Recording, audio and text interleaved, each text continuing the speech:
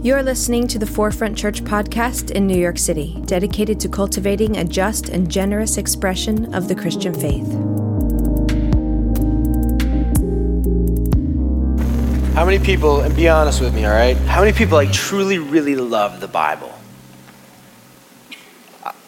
Yeah, that's what I figured. I figured it'd be like 4 of you. The Bible, it's a little difficult, right? And it's hard to understand. It's hard to make out. I really, truly love it. I love the scriptures. I believe there's great truth in the scriptures. I believe that scriptures are inspired by God. I believe that scripture reveals so much to us. God reveals so much to us through scripture. I absolutely believe this. I think they are filled with amazing things. So I had a pastor friend. I think I told you guys this one time. I had a pastor friend who was like, I don't think we should watch Game of Thrones because I think it's pretty violent. And I was like, bro, you're not reading your Bible. I was like, you got to read that thing, man. Like the story of David alone makes Game of Thrones look like Teletubbies. Like go read David right now. Go check it out and then come back and tell me that that's not true. And so at Forefront, we absolutely believe in the power of Scripture. We believe in the authority of Scripture. You've heard me stand up here and say, oh my gosh, Scripture's so good. And we're unapologetic about the way that we use Scripture. We believe Scripture is where God reveals stuff to us in our church and helps us where we're going, right? So in this Forefront Is series that we're taking part in right now, what I want to talk about is I want to talk about a journey that we've been on. And specifically my journey towards the way that I've sort of learned to read Scripture to where I've been able to become one of these people raising my hands. When I say, what do you think? Do you really like the Bible? Like I sort of was like most of you in this room before. I was like, not so much. But this has been a crazy journey that I've been on. And before I get to this journey that I think not only informs how I've read Scripture, but I hope will impact you in the way that you start to read Scripture, I'm going to lay out the ground rules just like I did last week. Okay? Who was here last week? Enough of you? Yeah, not that many of you. Not that many. Last week, ground rule number 1.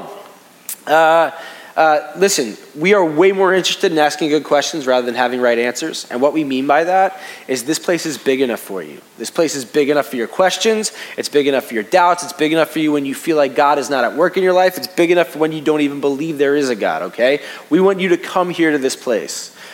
We believe this place is big enough for you when you believe God is absolutely at work, when your spiritual growth is just accelerating and your spiritual maturity is off the charts.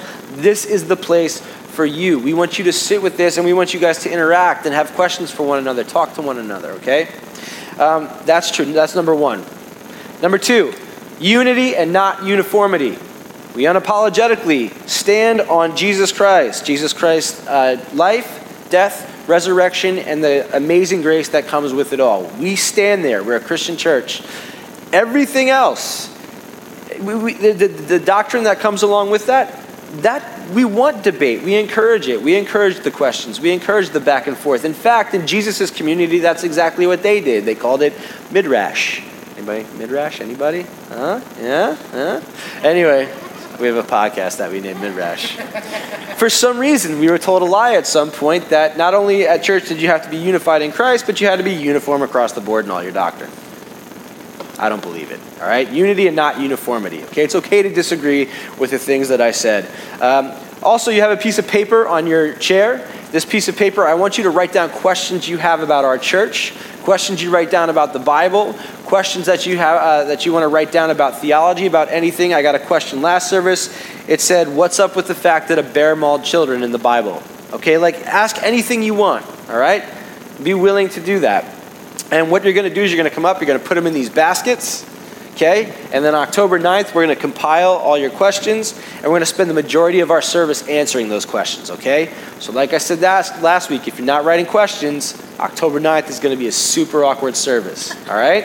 I need you guys to help me here. I need you guys to do that.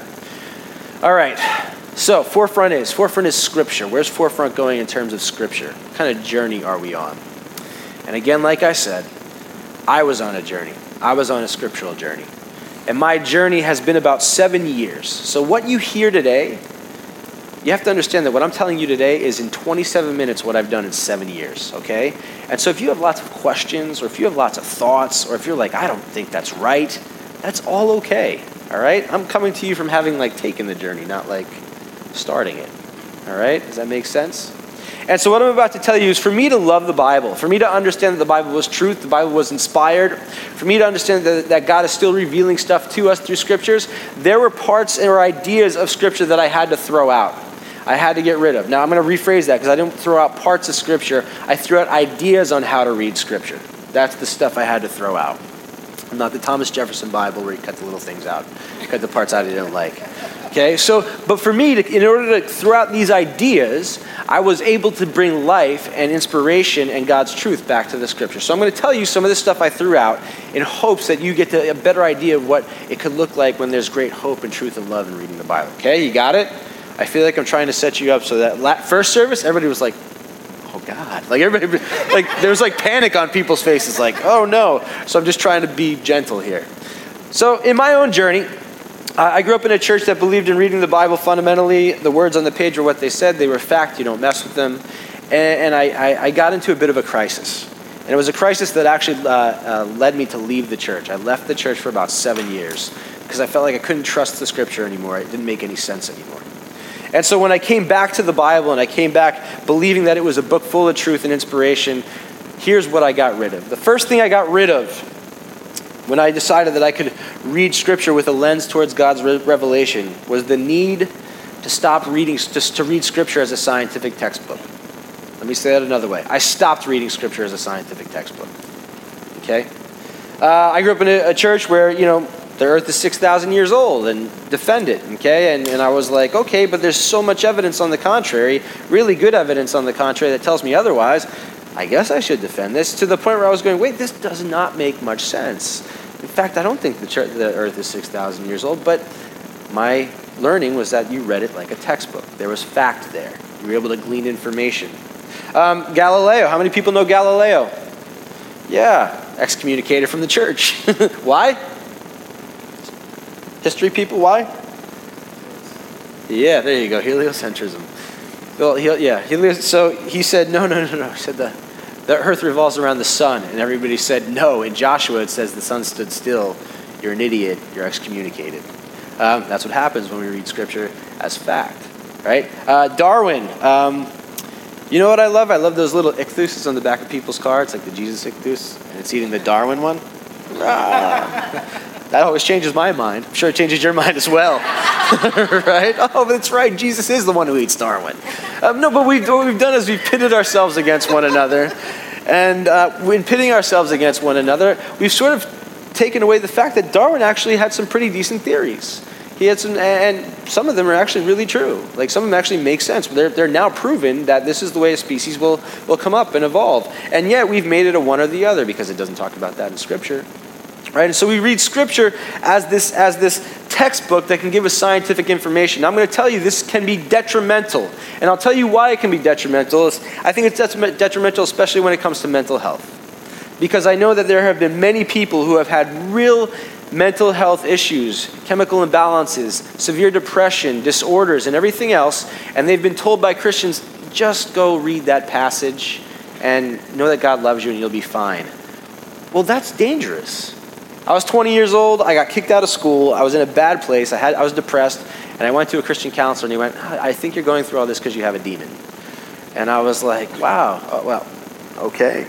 And I don't know what to think about demons, but I needed help, and that wasn't it at that time. And I think when we look at Scripture as a scientific textbook, we can go to someone with bipolar disorder and say, you're loved by God. It'll be okay. When there are chemicals in our brain telling us otherwise, that's a dangerous thing. Maya Angelou has this poem where she talks about soaring on eagle's wings. Does anybody remember or heard this poem? I can't think of the name of it. Talks about that. When we read that poem, we don't read this poem and go, Maya Angelou, read a poem of soaring on eagle's wings. I wonder if I can figure out the nocturnal mating pattern of the eagle in this poem. We won't do it because it's a poem. It expresses a different kind of truth. Greatest rap album ever to exist, Nas-Illmatic. Go buy it right now if you haven't bought it. I'm serious. Take out your phone and buy it now and listen to it. It's that good. And you're going to listen to Nas-Illmatic. You're not going to be like, on, what's the geographical distance between Queensbridge and Bed-Stuy? You're not going to do that. There's truth in the album, but that's not the kind of truth you're looking for. Yet every day we look in our textbook and we say, this textbook can provide facts and information and scientific truth in the midst of poetry. That's what Genesis is. Or in the midst of a battle hymn, which is what the story of Joshua is. And we stop seeing the truth for what it is, but we pick it apart and we see all these little things. There's truth in beauty in Joshua. There's truth in beauty in Genesis. We miss it, trying to make it a scientific book. I had to get rid of that idea. What else did I have to get rid of? I had to get rid of the idea that the Bible is an ethical rule book. I had to get rid of that idea. Now let me clarify, because I absolutely believe that the Bible teaches us how to live ethically. I really believe that. I mean, look at the life of Jesus. I try to live ethically based on the life of Jesus, okay? So that's one thing. I believe that the Bible can tell us what it looks like morally, okay? What good morals look like. I absolutely believe that, okay? I believe that the Bible shows us what struggle with sin looks like, that there's pain that comes from that. I believe that too. But the Bible is not an ethical rule book. So for instance, we cannot turn to 2 Corinthians and it says, women, do not speak in church, for it's better to remain silent, and say, that's it. There's the rule. Women, don't speak in church. Better stay silent. We can't turn wherever and say, oh, there it says it, there it is. So we can't do that. And if you do that, you're going to be in really big trouble with God. You can't do that. And if you're going to do that, then you got to be consistent in doing that. All right? If you're going to turn, you're going to say, this is the rule book. You got to be consistent with the rules. Well, the rules are pretty crappy, actually, when you start to look at it. I'll give you an example. Deuteronomy. If your very own brother or your son or your daughter or the wife you love, your closest friend, secretly entices you saying, let's go and worship other gods, other people's gods, do not yield to them or listen to them. Show them no pity. Do not spare them or shield them. You must certainly put them to death. Your hand must be the first in putting them to death and in the hands of all the people. Well, what's the rule? If we're going to consistently look at this as an ethical rule book, well, if you're not believing what I'm believing, I'm going to kill you. And I'm going to get some other people to kill you as well. Right? That's messed up.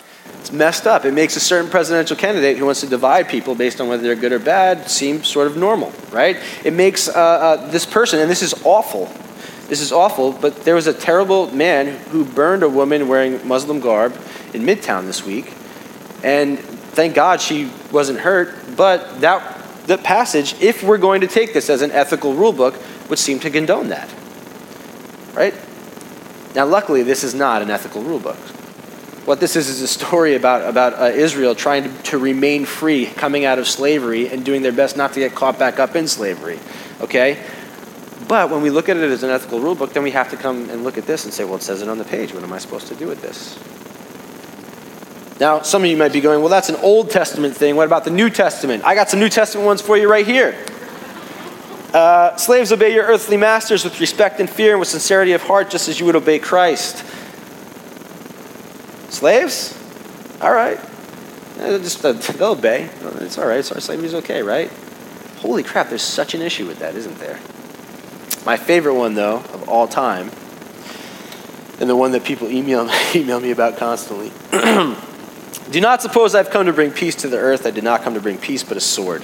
That is said by Jesus, and I cannot begin to tell you the number of people who say, Jonathan, that's proof that Jesus would have been part of the NRA.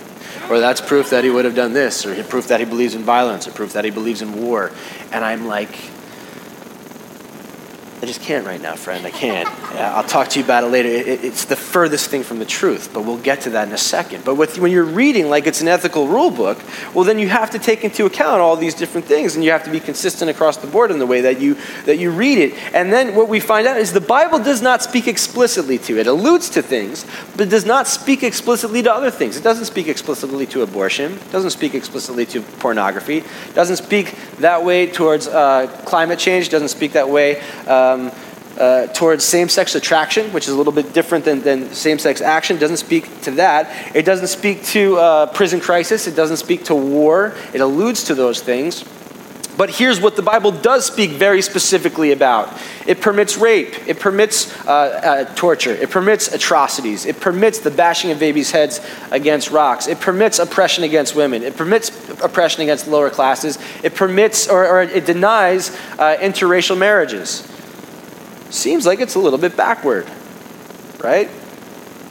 You can't use this as an ethical rule book. The problem with the Christian church throughout the centuries is the church has held on to every one of those things and said it's okay, and the rest of society comes along and goes, you know what, it's no longer okay.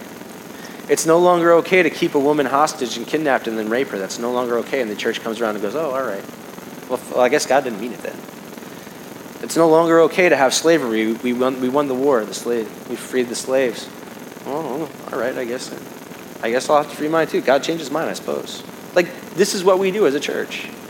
That's what happens when we're reading this as an ethical rule book. And that doesn't work for me. Here's what I also had to fix, and this one feels, I don't know if it feels the hardest.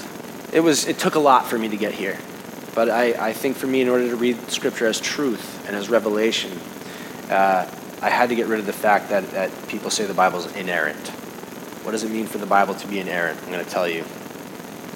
The Bible, in biblical inerrancy, it was formulated by a Chicago statement on biblical inerrancy, which is this college called Moody Bible College. And it says this: it's the doctrine that the Bible is without error or fault in its teaching, or at least that Scripture in its original manuscripts does not affirm anything that is contrary to fact. So basically, if you're going to boil this down, it says that your original manuscript, what you got originally, was fact.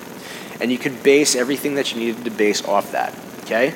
So I've already talked to you about how that's a bit of an issue when it comes to science. I've talked to you how that's a bit of an issue when it comes to being an ethical rule book. Now I need to add in the fact that there are contradictions in Scripture. Not just one, not just two, but hundreds of contradictions in Scripture. So if this, in fact, is inerrant and everything in the original translation is true and to fact and should be agreed upon, then we have some real problems. For instance, who is Jesus' grandfather? Because Matthew says, Jacob begat Joseph, the husband of Mary, who was born to Jesus, who is called the Christ. So Jacob is the grandfather of Jesus. But then in Luke, it says, Jesus himself began to be about 30 years of age, being as he was supposed, the son of Joseph, which was the son of Heli. Okay. If you're looking at the Bible as fact, as inerrant, well then, which one is it? Is it Heli or is it Joseph? Who's his son? Or who's his grandfather? I don't know. That's a problem. How about Jesus' last words? Because Matthew says Jesus' last words were, my God, why hast thou forsaken me? Luke says that Jesus' last words were, Father, unto your hands I commend my spirit. And John says Jesus' last words were, it is finished. And then he died. So what were Jesus' last words? We got an issue. 3 different books say 3 different things. If your Bible is inerrant, well then you're constantly dealing with contradiction. And here is what happens when we say the Bible is a textbook, or the Bible is a moral code book, or the Bible is inerrant. The problem is we do what my friend and mentor Brian McLaren says we do. He says we take it and it no longer becomes a Bible. All it is a legal constitution.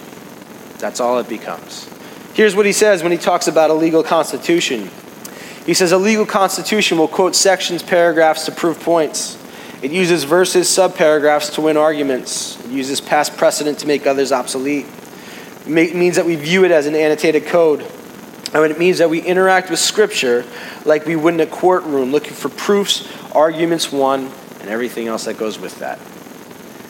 I would say what happens is when we read the Bible like a legalized constitution, we actually miss the truth that God intends in Scripture. We actually miss what the Spirit is doing. We actually miss the inspired words of God. And I'll try to give you an example that sort of helps us today. Let's say that somebody in this room loved worship that they just heard. They loved the worship, and they were so moved by the worship. It moved them in such a way, it felt like the Spirit was sort of on them. Like they loved it. And they went home and they started writing. And they started writing in their journal, and some of it was like poetry, some of it was like stream of consciousness, some of it sounded like lyrics. But one of the things that you wrote when you got home, because you were so moved by the worship, is you wrote, my goodness, God moved me in such a way that God, I had to just get in the bath and light candles and continue to thank God, and that made God happy. You said something like that, okay? Now, let's say that 600 years from now, somebody finds your journal about the truth that you wrote today, the truth that you had, where God spoke to you through worship, where the Spirit was upon you in worship, where you were giving thanks to God in worship. And they saw it and they went, wow, this person was giving thanks to God in worship. And it looks like God led them to the bath to praise God, and God would like that. I think we should probably all start taking a bath with candles And then everybody goes, well, how many candles? I don't know, 15, 20? And they're like, no, it's 36. We're starting our own church over here. And then the other person goes, well, we have to do it. What day are we going to do it? And one person says Saturday, another says Sunday. Well, you were starting our church over here and over here. And then somebody goes, but it makes God happy. So make sure you get in the bath. Make sure you light the candles. It makes God happy. That's what we do. We have missed the point entirely, haven't we? We've missed the truth. What was the truth? The truth is that the Spirit was upon us, showing us how infinite and great and unimaginable God's love is for us. That was the truth. And yet we made it about something completely different. That is what we do with the Bible. That is what we've been doing with the Bible. It's time to change the way we read the Bible. When I first kind of came to this realization, I was like, man, I just need to throw this whole thing away. None of it matters. This Bible's not true. It's just a bunch of stories. And I left the church, like I said, for about 7 years. And then I just felt like that was immature and wrong. And there's something here. There's truth still here, and I don't want to throw the whole thing out. I don't want to throw the baby out with the bathwater. Then I came back to church, and I said, here, I'm looking at Scripture differently, and this is how I feel. And people would go, are you still a Christian? And I'd be like, I don't know. I'm just saying. I feel differently. This is what I think God's speaking through Scripture. And they would double down on the old way. Nope, you're wrong. Just read this passage, repent, and you'll be fine. And I was like, that doesn't work either. Is there a third way to read the Scriptures? And so here's the hope that I want to give you today, because I believe this is incredibly hopeful. I think there is a third way to read the Scriptures, and I think there's a way to capture the beauty and the goodness that comes in our Scriptures, the truth that comes in our Scriptures. And like I said, I've been doing this for a long time, and now I get paid to do it. So, I get the opportunity to think about it and talk about it. So this is just going to be the beginning for you. But there is a way to look at it. Here's what I want us to do. I want us to stop looking at Scripture as a legal constitution where there's textbooks and all this other stuff. I want us to see it as a library. Okay, that's the first thing I want you to do. Look at it as a library. It is a collection. Think about it as walking into a giant room, and for the past however many thousands of years, you get access into what people thought about God, the way people responded to God, the way that God maybe responded to them, maybe the way that God moved peace. You get access to stories and poems and music. You get access to letters, love letters, weird love letters. You get access to accounts, and you get access to regular letters of people fighting and doing all these things. You get access to all of it, and that's the overarching truth that God wants from you. God doesn't want you down waiting in the weeds with a magnifying glass going, which word means that and this? No, there is a big truth to what's happening in this library. That's what God wants you to see. That is the truth. That is what's inspired. So, if that is the case, then what we have to do is when we look at Scripture, we go, oh my gosh, these people writing it at the time were like us. They were the ones writing after they were inspired by God. And so like I said with Genesis, it's not, we can factually figure out when the earth was created. No, we're exiled into Babylon, and we want to show that we still have our God, and we still believe in the God who's infinite and unimaginable. And so we're going to write a beautiful poem about how we were created and how we'll continue to move and have our being. And instead of sitting there and going, Deuteronomy talks about killing people. No, yeah, it does, and it's kind of messed up. But did you know that Moses, for Deuteronomy, was literally singing? He was singing to millions of people. And it was basically a song that was going, hey, you are now free. And in your freedom, don't fall back into slavery. You've been made free by God. God loves you. You're free. And so when we read the crazy verses like kill somebody who wants you to go worship with them, basically he's giving you a metaphor on, hey, don't lose your freedom. Don't let that happen to you. Okay? That's what's going on. That's beautiful. There's beauty in this idea. Don't lose the freedom that you have. And when we read, Jesus, in Matthew 10:34, when he says, I don't come to bring peace, but I come to bring the sword, that's amazing to me. And here's why it's amazing, because Jesus is saying to all these leaders, all these people who are looking at the letter of the law, all of them who are reading the Bible like a legal constitution, he's saying to them all, you think me telling you a new way to read Scripture is going to bring peace? It's going to divide. It's probably going to mess people's heads up a little bit. We like it when it's neat. We like it when it all makes sense. And the truth of the matter is they kill him. They kill him because it was pretty messy, because it did divide, because it wasn't neat. But here's the deal.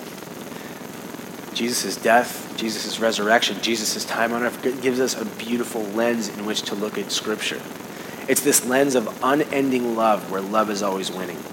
It's a lens where we constantly say, how do we see God at work through Jesus to bring peace after peace after peace? I always say at this church, God loves us so much, God wants to work with us to bring peace to this place. That is the lens which we get to read Scripture. How am I reading this in such a way where I can see how it brings peace to this place, right? So now it's not about women remain silent because of, men are better or whatever the case may be.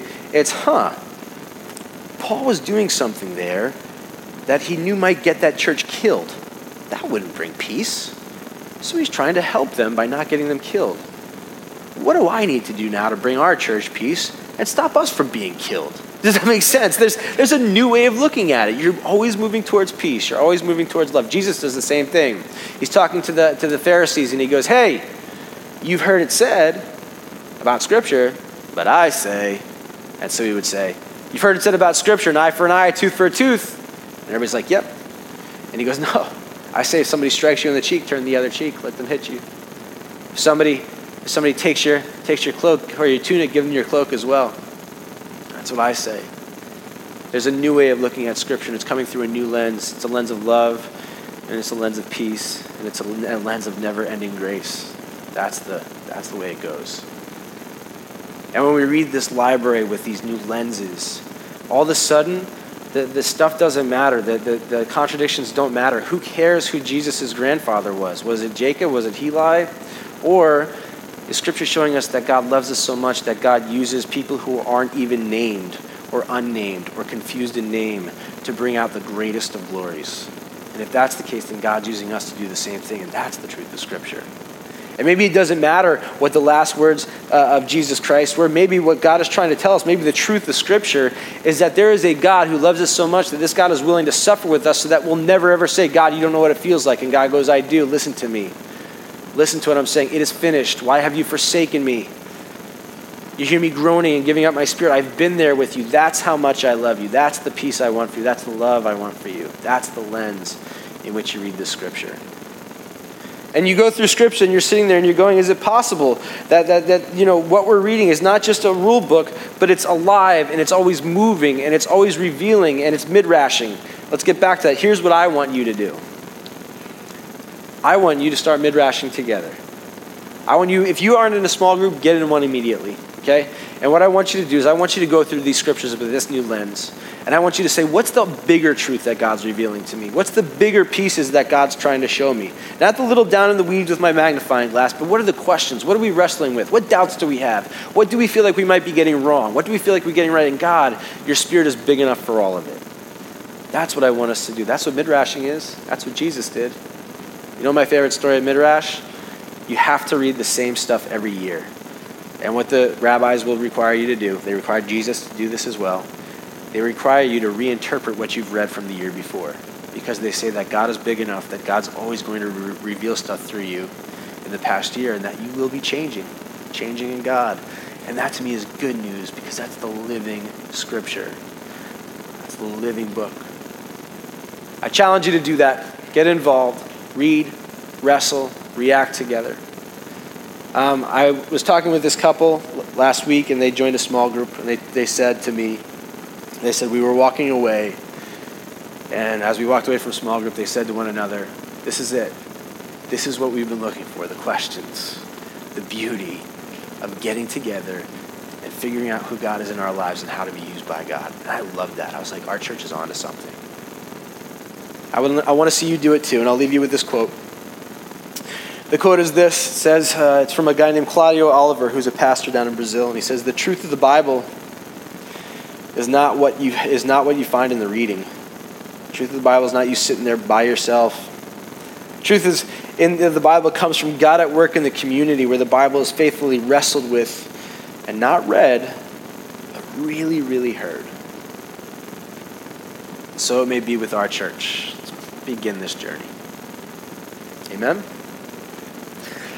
Heavenly Father, thank you for the grace that comes from falling down and getting back up, and the grace that comes from our imperfection, and the grace that comes from oppressing others in your name, and the grace that comes from hurting others because of words on a page. And Lord, help us to see that you are alive through Scripture, that you are constantly on the move, that you are constantly at work, that you're constantly speaking to us. Give us the ears to hear. We pray this in your name. Amen.